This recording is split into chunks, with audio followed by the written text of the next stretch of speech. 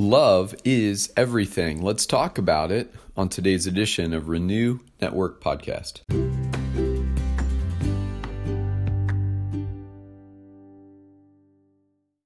Good morning, my friends. We're moving on today in our study in 1 Corinthians. We're starting chapter 13 and going to be studying verses 1 through 3. Today, Paul shifts his focus from his teaching in chapter 12, which was largely focused on the spiritual gifts and the unity of the body of Christ. Today, we're shifting focus into Paul's teaching on love. Now, love in the Christian context is not like love in the cultural context. What we see in movies and on TV is not the love that Paul is talking about in this passage. Romantic love as expressed through Hollywood and the culture is very different than the love that Paul will be talking about in chapter 13. Paul is talking about the love that can only be empowered in us by the Holy Spirit. This is the love that Jesus modeled for us in his life and ministry, the sacrificial, unconditional love of God. And that love is only possible in us when the Holy Spirit is alive in our hearts. We can't love like this apart from a relationship with the Holy Spirit of God. And so the starting point for understanding everything that Paul has to say about love in chapter 13 is the Holy Spirit being alive and active in our hearts. See, the culture can't manufacture the kind of love that Paul will be teaching us about in chapter 13. And so that's sort of the groundwork for the start of our study in this chapter. And before we get into the text, let's go before the author. Heavenly Father, it is always you who set the example for us. And it is your love pursuing us. Your love that was willing to die for us. Your love that sacrificed everything for us. That wins our attention and our devotion and brings us to our knees in surrender as we realize what a precious and beautiful gift you have offered us by loving us in your Son, Jesus. And so we're so grateful, Lord God, for your sacrificial, unconditional, undying, unwavering, steadfast love. That we can love like that on any level is a miracle, and it's only possible because your Spirit resides in our hearts. Our human capacity to love is really screwed up, and we don't really understand how to do it. And it always tends to devolve into romantic love, and it's not deep enough, it's not strong enough, it's not committed enough. We need your Spirit to guide our love and to inform and empower our love. And so we pray, Lord God, that you would teach us today how to love like you love as we study your word. And we give you thanks for it in Jesus' name. Amen. All right, my friends, this is 1 Corinthians 13, verses 1 through 3. Paul introducing his teaching on love. If I speak in the tongues of men or of angels, but do not have love, I am only a resounding gong or a clanging cymbal. If I have the gift of prophecy and can fathom all mysteries and all knowledge, and if I have a faith that can move mountains, but do not have love, I am nothing. If I give all I possess to the poor and give over my body to hardship that I may boast, but do not have love, I gain nothing. Now, at the beginning of this section, Paul ties in some of the spiritual gifts that we heard him talking about in chapter 12.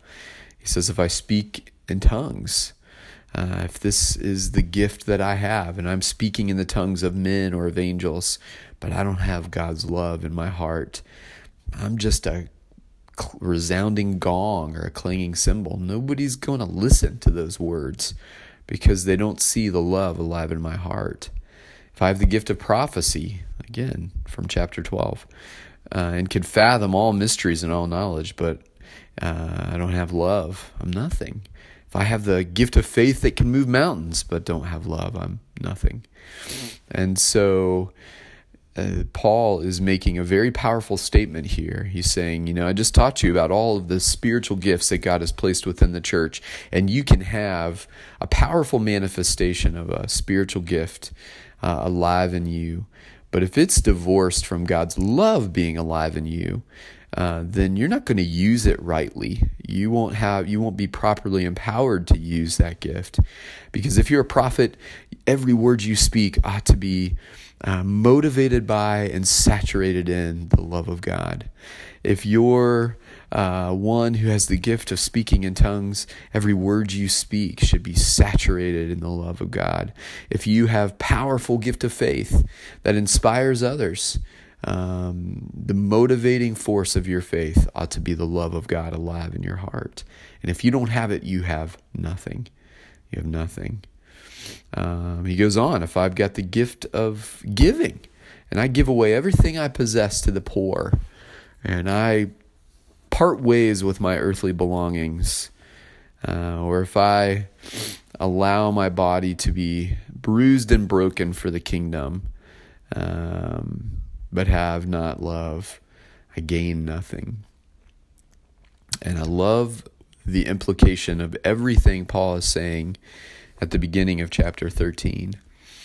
If everything that we do, spiritually speaking, if every work of our life, spiritually speaking, is not motivated by and saturated in the love of God, empowered by the love of God, alive in us by the Holy Spirit in our hearts, then what we do, what we say, matters very, very little.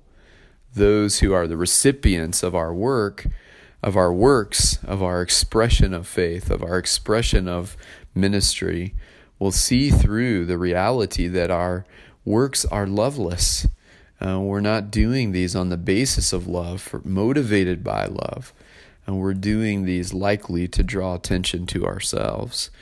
When you do ministry, when you express the gifts that God has given you apart from God's love, the focal point of the doing of those things is yourself. And Paul says, divorced from love, the gifts don't matter because they won't have the impact God intends.